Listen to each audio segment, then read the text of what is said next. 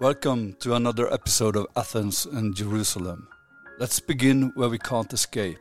Let's begin with Logos. Now, I would say that this openness, this being in the world, this referring to the world, to objects in the world, what I would like to call self-transcendence, this is disappearing as soon as you project a human being into a lower dimension than its own dimension. The point of the V goes up to the nuclear explosion that created it. Tell me this, Dr. Oppenheimer. Do you ever become frightened at what you're finding out here in this area that can't be measured in either time or space? You see, that's a real point. Do not be afraid. Open your hearts, open up your hearts. Open up your hearts to Athens and Jerusalem. The infants of our culture, united, independent, polarized, and even bloody. Athens, the cradle of wisdom and rationality. Jerusalem, the cradle of faith and spirituality. In this podcast, we look at reunion. Could reason be more than modern secular skepticism? And could spirituality be more than belief?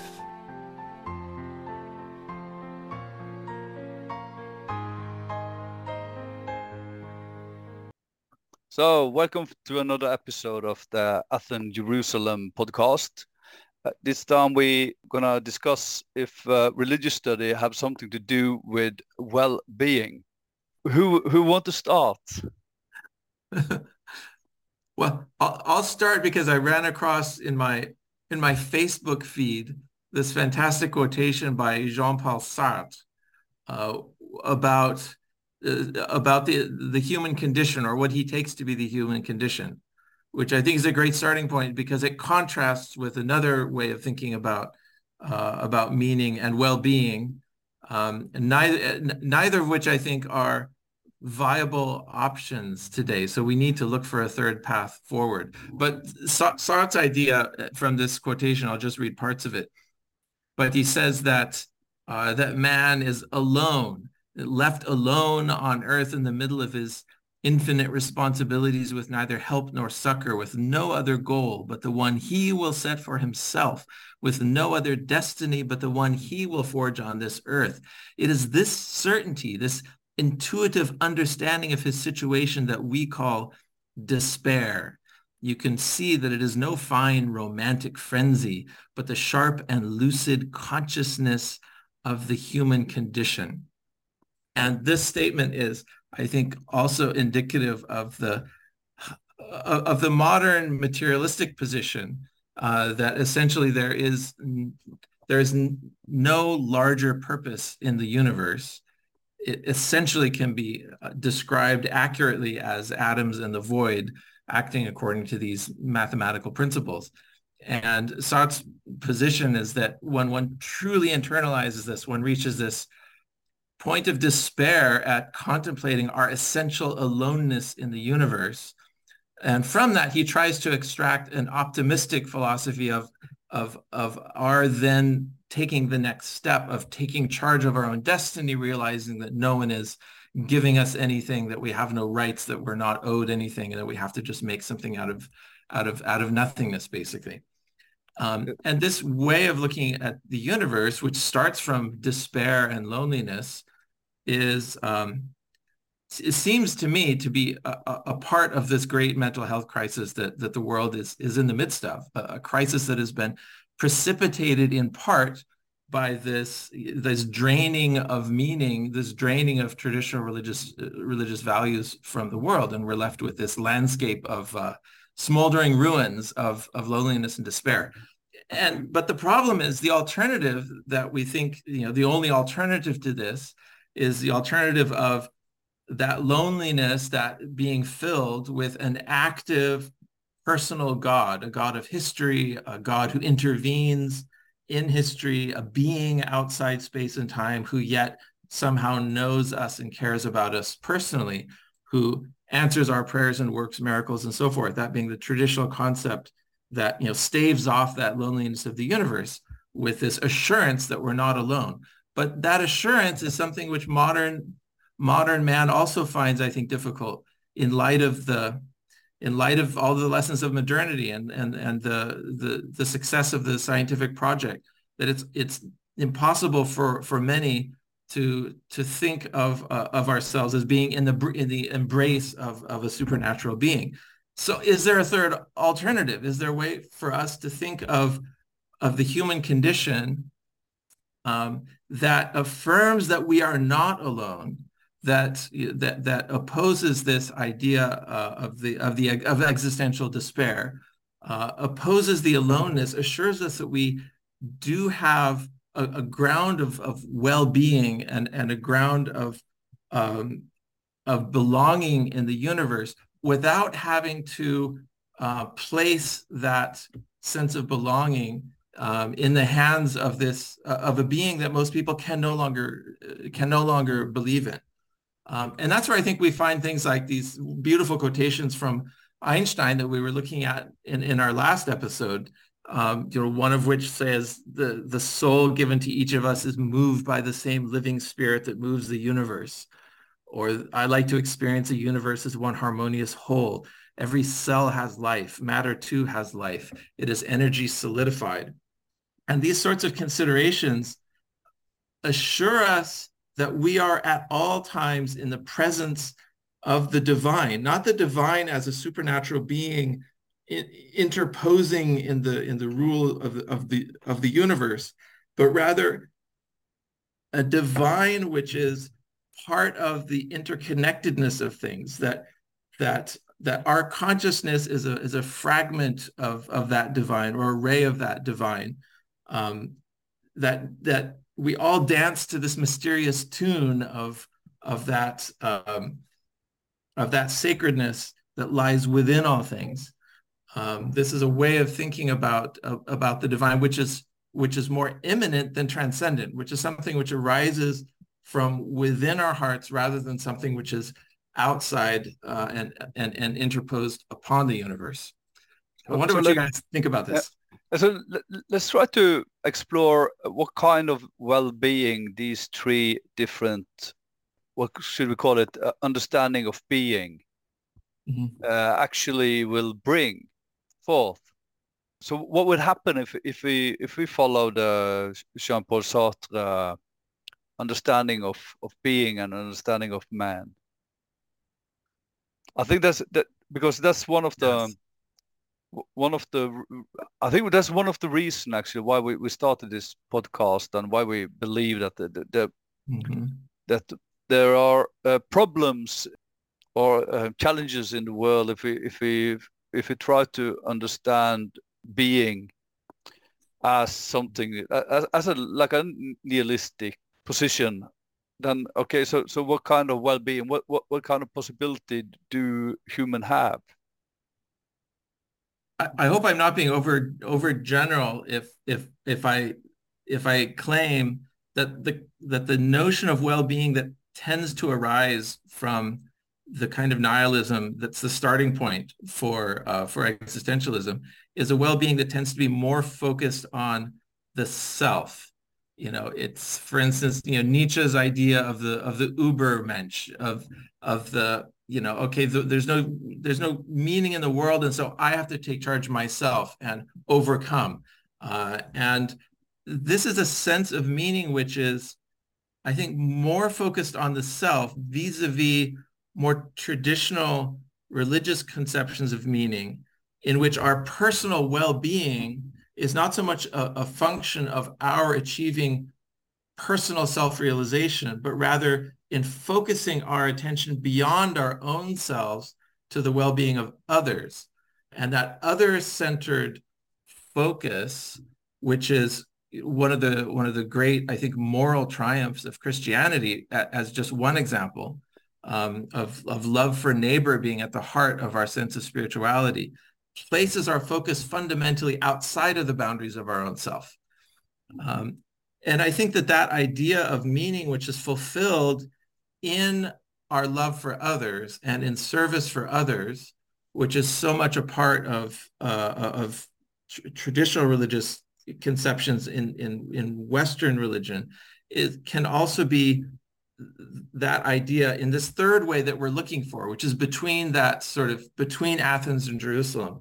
I think we can find a similar sense of well-being in our awareness of the deep interconnectedness between all things, and interconnectedness which requires us to look beyond the boundaries of our own selves to find that current, that directionality of forces and influences that maximizes both our well-being and the well-being of everything around us. What do you think, Kamran?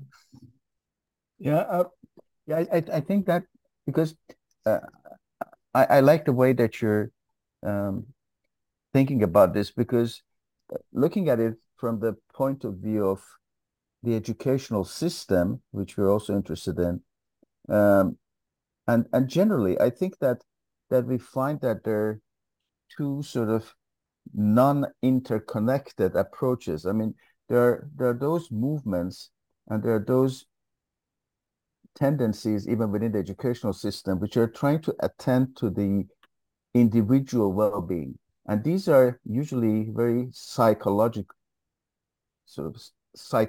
based, and there's been a lot because at least all over Europe, and I think this is quite global, we can see that young people are experiencing more and more lack of mental well-being, which I mean, whatever the deeper cause of it, but it's manifested in terms of, in ways of lack of mental well-being, and so the response has been to try to somehow provide different ways of therapy, or trying to get them to feel that, well, there is something for them to succeed in, or there's usually in terms of material well-being, or getting a good job, or being able to engage in hobbies they like, or whatever like that. So that is one sort of approach, and even for adults, there's those are different kinds of gurus of human individual well-being, which are very individualistic essentially. Mm-hmm. But then there are those movements and there are those discussions, even again in the educational system, which are talking about things like universal human rights, social justice, equality, and so forth. And in those discussions are done in terms of sociological and sort of general social structures and relationships, usually without any connection to the individual and their sort of inner world. So these two aspects that you were just referring to, Stephen, as being complementary, I think are usually treated as separate. And so it becomes a bit like my dear late mom. I remember when she started learning to swim as an adult, she recognized that you have to move your arms and your legs. But what she would do was she would first move her arms, and then she would move her legs, and then she would sink, because obviously the idea is that you have to do them in synchronization with each other. And I think that this is a little bit, the situation we're facing is a bit like when my poor mom was trying to learn to swim. And the question is, how can we bring these two aspects together so it doesn't become either sort of narcissistic self-therapy or therapy of the individual, or sort of a social. a kind of sort of a thing where I think communism really failed, trying to create some sort of ideal social state without it in any way sort of talking to the individual, or showing the individual what individual changes are needed for that to become a reality. I think when Stephen, when you had this quote from Sartre, and I thought of how each human today, we have to, in a way, we have to be author in our own life. and we have to bring in meaning into our own life. And of course, maybe some of us might manage it, but then it seems very heavy for a lot of us. And I think one of the problem is that okay, for instance, if we say social media, then you could have the possibility to make like an ideal understanding of what you are, and you can present yourself in a way you want to. But then you stop remember that you actually are in a special element. You have to swim in water, and you don't. And we start to swim on ground, on mainland, or we stop thinking that we are part of reality and start to think that we could change reality into whatever we want. And I think that's one of the reasons why it's very heavy, very hard to have well-being. And even that's why in Norwegian in the Norwegian way of speaking, we talk about life mastering. And I think that's one of the reasons why this is very difficult. And that's why also we need religious study, not religious study to tell us how to be in the world, but religious study to understand what world is. Or maybe not to understand, but to explore or to discuss.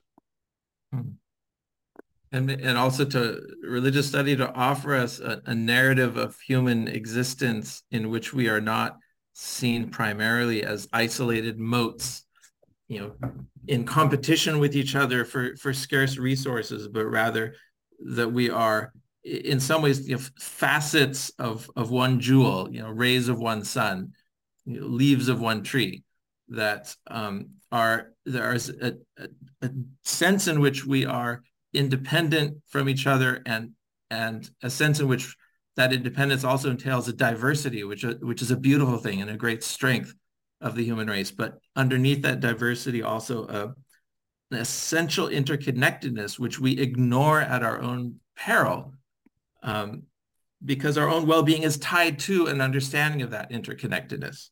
I think we could well say that human well-being is truly unattainable unless and until our unity is firmly established.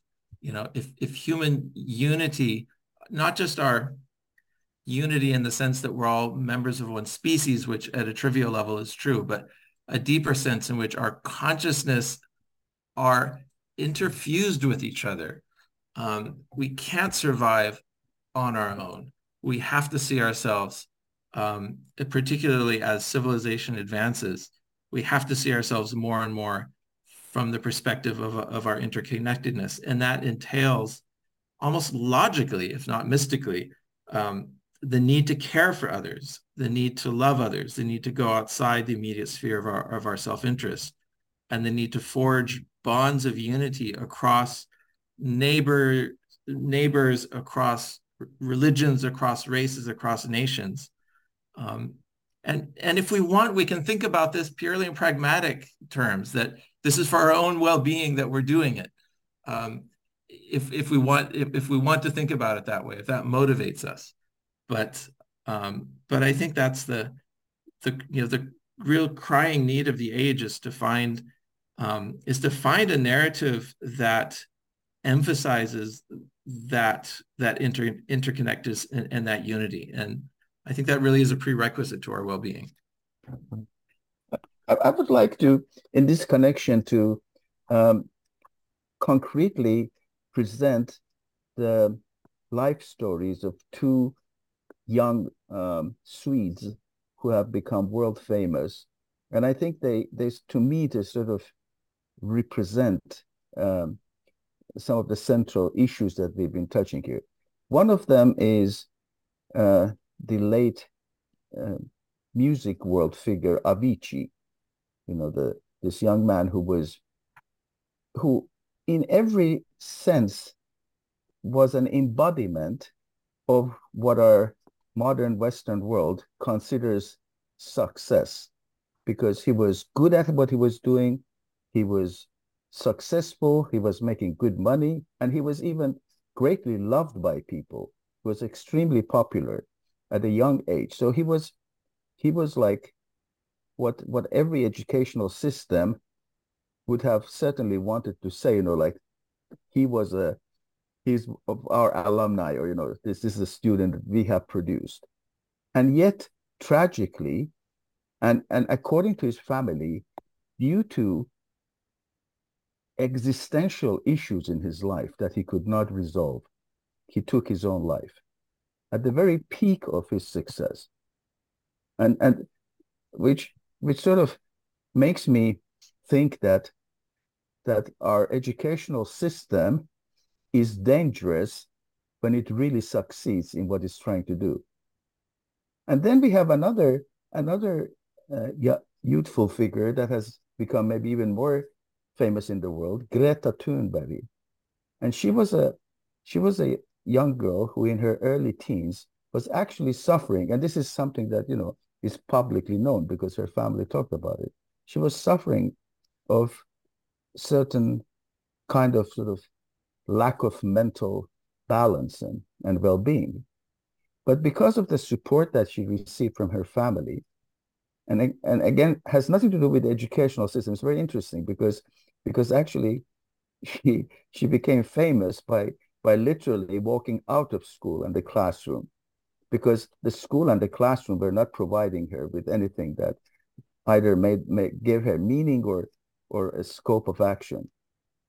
But because she received this support from home, she could find meaning and I would say healing from the fact that she realized that humanity was facing certain great existential dangers that she wanted to address. Now, I'm not saying that the way she addressed them were perfect, but anyway, there she had a sort of a cause to dedicate herself to, which was beyond her own personal well-being. And so it's very interesting that a girl with mental difficulties could go this way, and a young man that had everything going for him and had no psychological problems, but deep existential void in his life, could not continue life. And I think this should somehow give us some hints as to what we need to do, where we need to go. I think there's two main questions. Is that what does really exist? What is being? And the other one is what kind of relation do humans have to being? And I think that those stories you're telling, I think that they both explain. Because they have a different kind of understanding of being, I would say, and also the relationship towards being turns out to, because the way they are acting, both Greta and Avicii, it has something to do with how they understand their relationship to being. Mm-hmm. Sounds very much like an example of, whether we see ourselves as separate beings, separate individuals, or whether we see ourselves fundamentally as part of an organic whole. And if it's so easy to state in words, and if it seems so obvious, why is it so hard to include that in our educational curricula? Why is it so hard? Why is there such inertia, this idea of an exaltation of the individual at the expense of all else, when it so manifestly does not lead to happiness? And there's so many examples of that. I think one of the reason is this huge discussion has been on in religious study, that you should not preach, you should not try to make any influence on the pupils. And that's very strange, because if we say that, okay, discussions on what is actually has something to do with preaching, or how to we actually are being in the world, then of course natural science do preach, or social science to preach. Let's say they talk about democracy as something that is something we all want to be part of. The question is, why is it so difficult if we preach around religious questions? Why is that so much more difficult to do than natural science or social science or, yeah.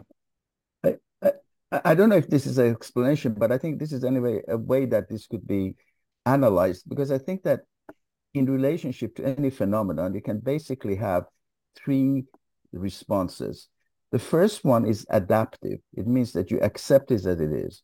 And traditionally, we have had an adaptive response towards religious studies. You know, there was a state religion, and then children were sort of brought up to be followers of that.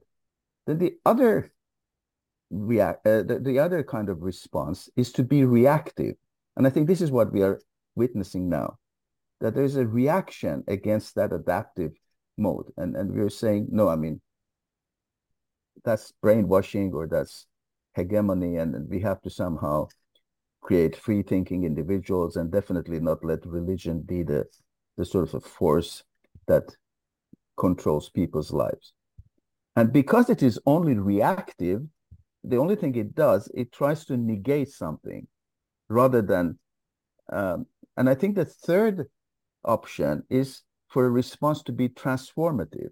And I think this is the response that we need.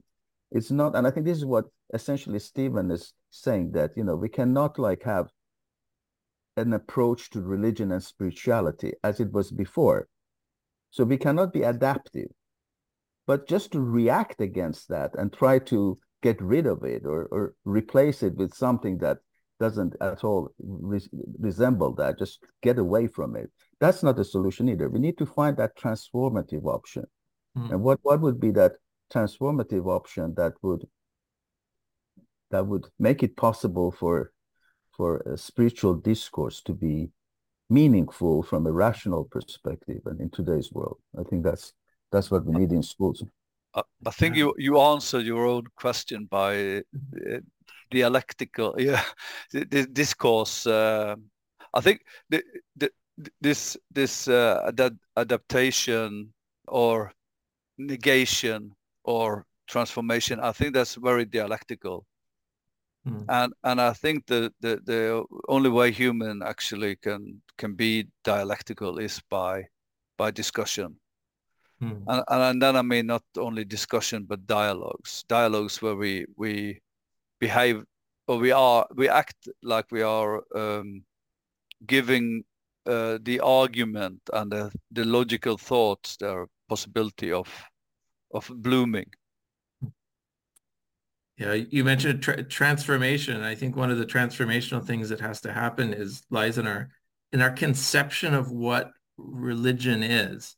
You know, if we continue to think of religion essentially in dogmatic terms as a fixed set of doctrines that's delivered, you know, from on high at periodic intervals, that leads to a certain, I think, sclerotic conception of what religion is, whereas a more transformative approach would open the boundaries and see religion more as that principal force impelling the development of human consciousness, that sees, you know, religious perspectives as spilling over into areas of dialogue that we might have considered secular. I mean, Kamran, when you mentioned a few minutes ago the resistance, you know, to teaching, you know, religion in schools, you know, people would say, well, we can't do that because this is a secular society. It made me think of the opening words of one of our founding documents in the United States, that school children all know and can recite almost as scripture. We hold these truths to be self-evident, that all men are created equal, that they are endowed by their creator with certain inalienable rights. Among these are life, liberty, and the pursuit of happiness, that to secure these rights, governments are instituted among men, deriving their just powers from the consent of the governed. And that's so foundational to what we think of as a basically secular government. This is a religious statement, though. This is freighted throughout with theological assumptions about the nature of being, about what we are, where we came from. You know, the whole idea that we have inalienable rights is not an inevitable conclusion of say a materialistic frame of reference. It comes from somewhere else, and yet we're not used to thinking about ourselves as our secular government as being founded in some deeply religious idea. So that's just one way in which I think we can open the dialogue between science and religion, open doors to the delivering of narratives in classrooms, like this narrative here, you know, in our Declaration of Independence, which are non-dogmatic, are not favoring one religious organization over another, but which present a vision of being, a vision of human life in the face of being, which offers a hope and which gives a reason for human solidarity. Yeah, actually, I think this is very interesting because I think there's a lot of, how to say, spirituality disguised in our materialistic world. Because essentially, if you purely logically carry on from the argument that there is no higher force, there's no purpose, that this existence is just some sort of a strange accident that happened, then I don't think there's any logical reason other than very, very, how to say, utilitarian one for having any sort of morality. I mean, the only reason in such a universe that I would like to be at all moral is because that would protect my own well-being. Mm-hmm. But otherwise, if I had the smallest chance of doing anything that is considered immoral to benefit myself, I would do it because why not? You know, like there is no right and wrong, there is no higher purpose. And yet, there are very few people who call themselves materialists that would subscribe to such a, nihilistic view of morality. And this is why, as you said, we have even, the Universal Declaration of Human Rights and so forth. And there seems to be, so I think that we are sort of carrying on that whole way of thinking that world religions throughout history have given us. But it's like we have tried, and I think the problem here is that and this is something that Alexander Solzhenitsyn, I remember back in the 80s, he referred to in his talk at Princeton University, that we are trying to maintain that morality mainly through legislation, but having sort of cut its connection to something higher, and it doesn't work. But it shows that we still have it. I mean, it hasn't disappeared. And in fact, if it did disappear, this would be a totally horrible world. I mean, because then, anybody who did anything that we now consider wrong could not be really accused for anything because, who says it's wrong? I often wonder if was the moral judgment better, for instance, when they had a higher God, or was it not, or are humans nowadays more or less moral than before? I think there are. Of course, it's very difficult if we understand our moral being only as someone who's doing it because of legislation or don't want to go to prison or something like that. Then I follow Kant in many ways, believing that there are a priori something before the society that actually are moral in human beings.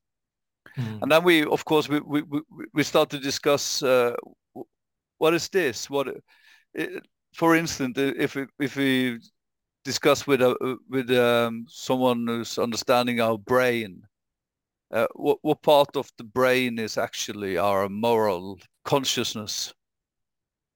There are those who would argue that the continuing sort of persistence of these moral ideas being honest in your business relationships and so forth is just a kind of a long drawn out after effect of that has its origin in religious belief, but the foundations for that religious belief having been torn asunder and pulled out from under us, we're still living in as though we've walked in from the cold into a warm room in which there's this useless hunk of metal in the corner of the room. And we don't realize that that useless hunk of metal was the furnace, which only recently has broken down. But the room is still somewhat warm because, until recently, the furnace was keeping the room warm. And we're sitting in the room and the temperature is dropping and we're feeling the temperature dropping and we can't figure out why, because all we'd see is this useless hunk of metal that we never really understood what its purpose was. Let's just throw it out.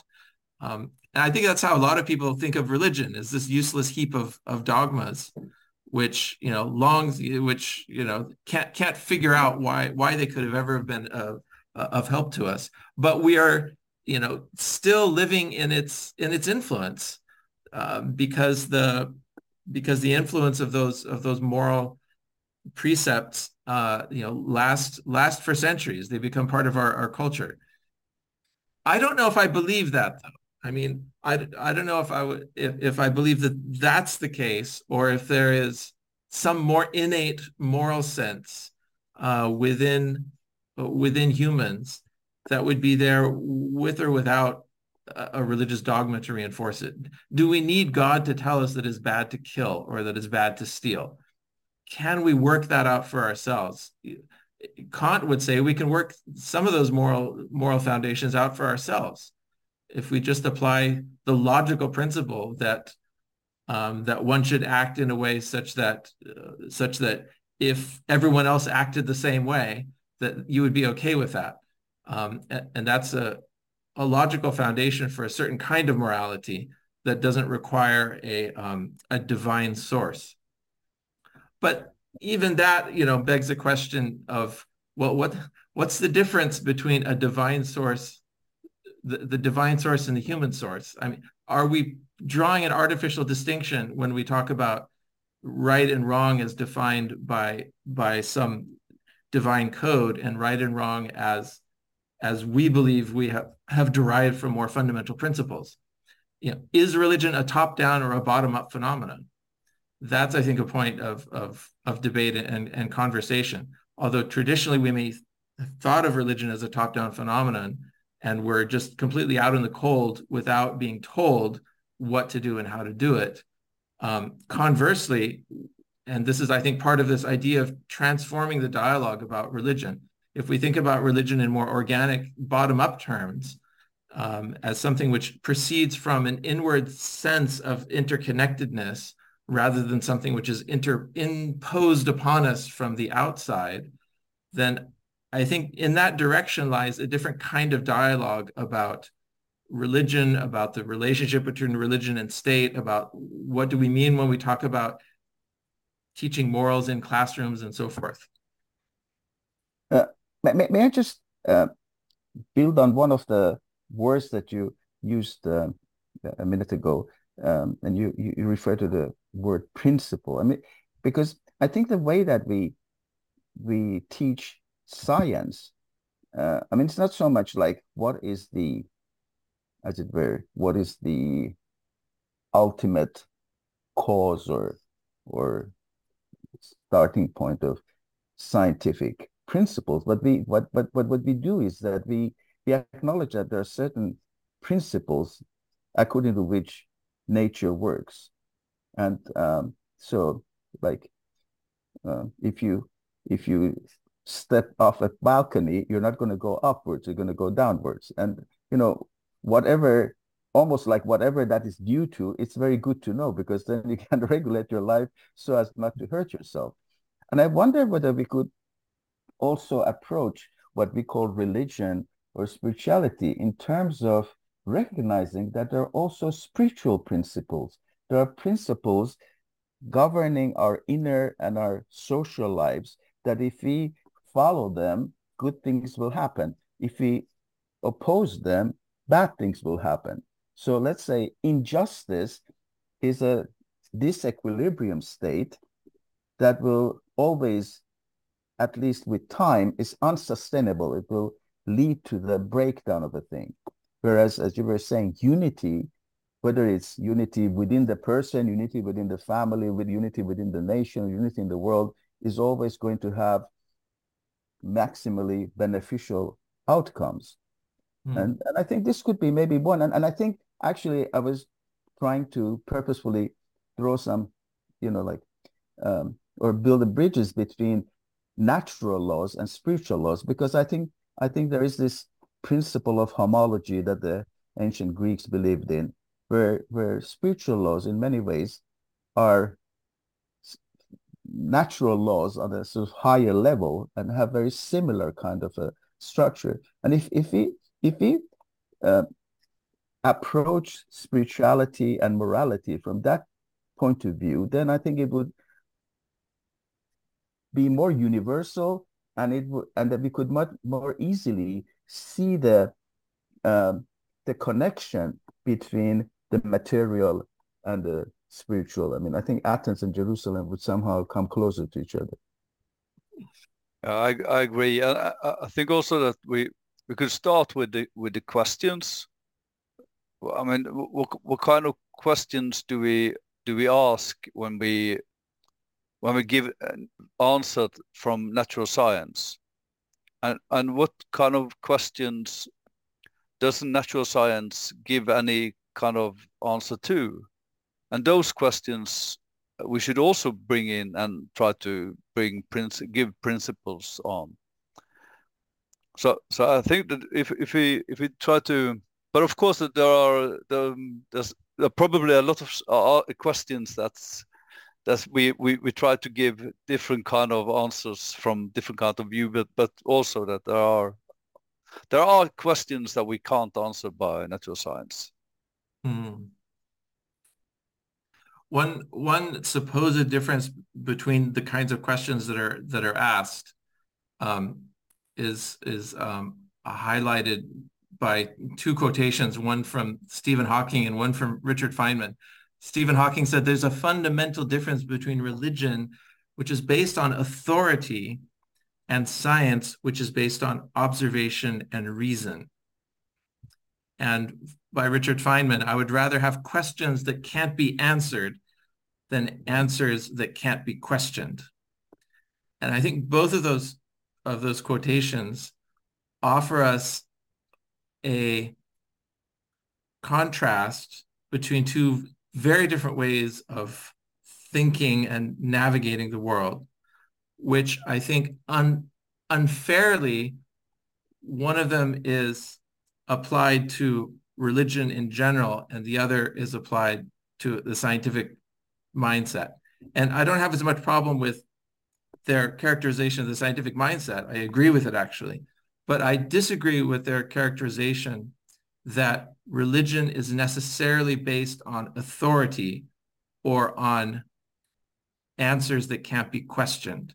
And I think one of the transformations in the dialogue that have to take place, if we're going to have a useful dialogue and about science and religion and a way forward, is a way of thinking about religion that doesn't simply identify it with a dictatorial authority of a revealed truth, of answers that can't be questioned. We have to transform our concept of religion in a way that it becomes a living, active investigation of reality, something that is tested in experience, just like science is, in its own way, obviously not with quantitative instruments as with science, but tested in its application in our lives and in the lives of society as a way to determine its truth. I think applying the scientific mindset to the reality of religion is one of the ways forward. But for that to happen requires a pretty fundamental shift of mindset, because I think for a lot of people, religion very much is about authority. It very much is about dogma and about answers that can't be questioned. Yeah. And I think that's one of the big problem with religious studies in education, in the education system nowadays. There are too many answers, there are too many okay, this is the answer in Buddhism, this is the answers in Hinduism, or yeah. That's what they learn.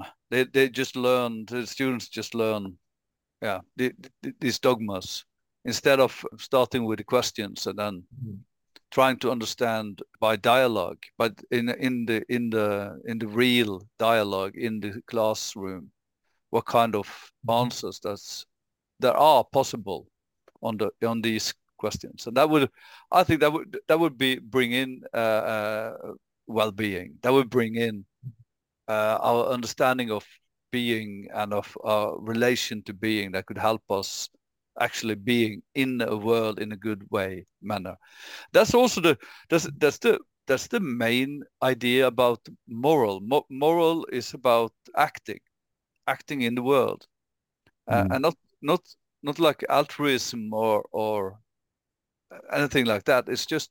It is a question of being in a world in a good way. And of course, because we are part of a society and we have other human or cats or whatever animal, nature, trees we have around us, we have to act in a good manner with our surroundings. And that may be something that we could next time go deeper into. But before we do that, I would like to take a step back in relation to something that you said, Knut Ove, because I think that a limiting factor both for scientific and religious education is that traditionally, at least in schools, they both are taught for reasons of gaining control over the world that surrounds us. So the important thing in schools is to learn the right answers.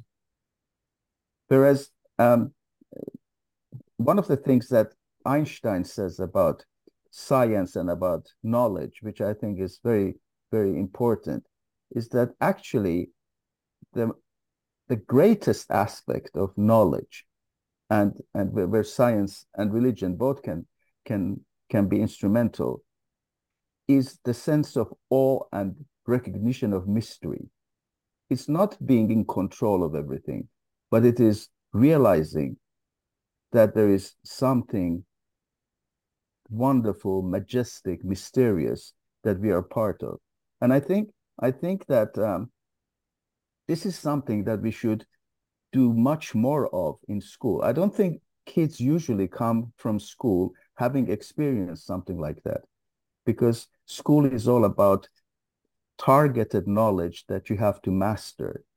And so somehow I think that sense of mystery and awe and recognizing how small you are in a wonderful, complex, beautiful universe actually is something that gives you a sense of purpose and meaning in itself.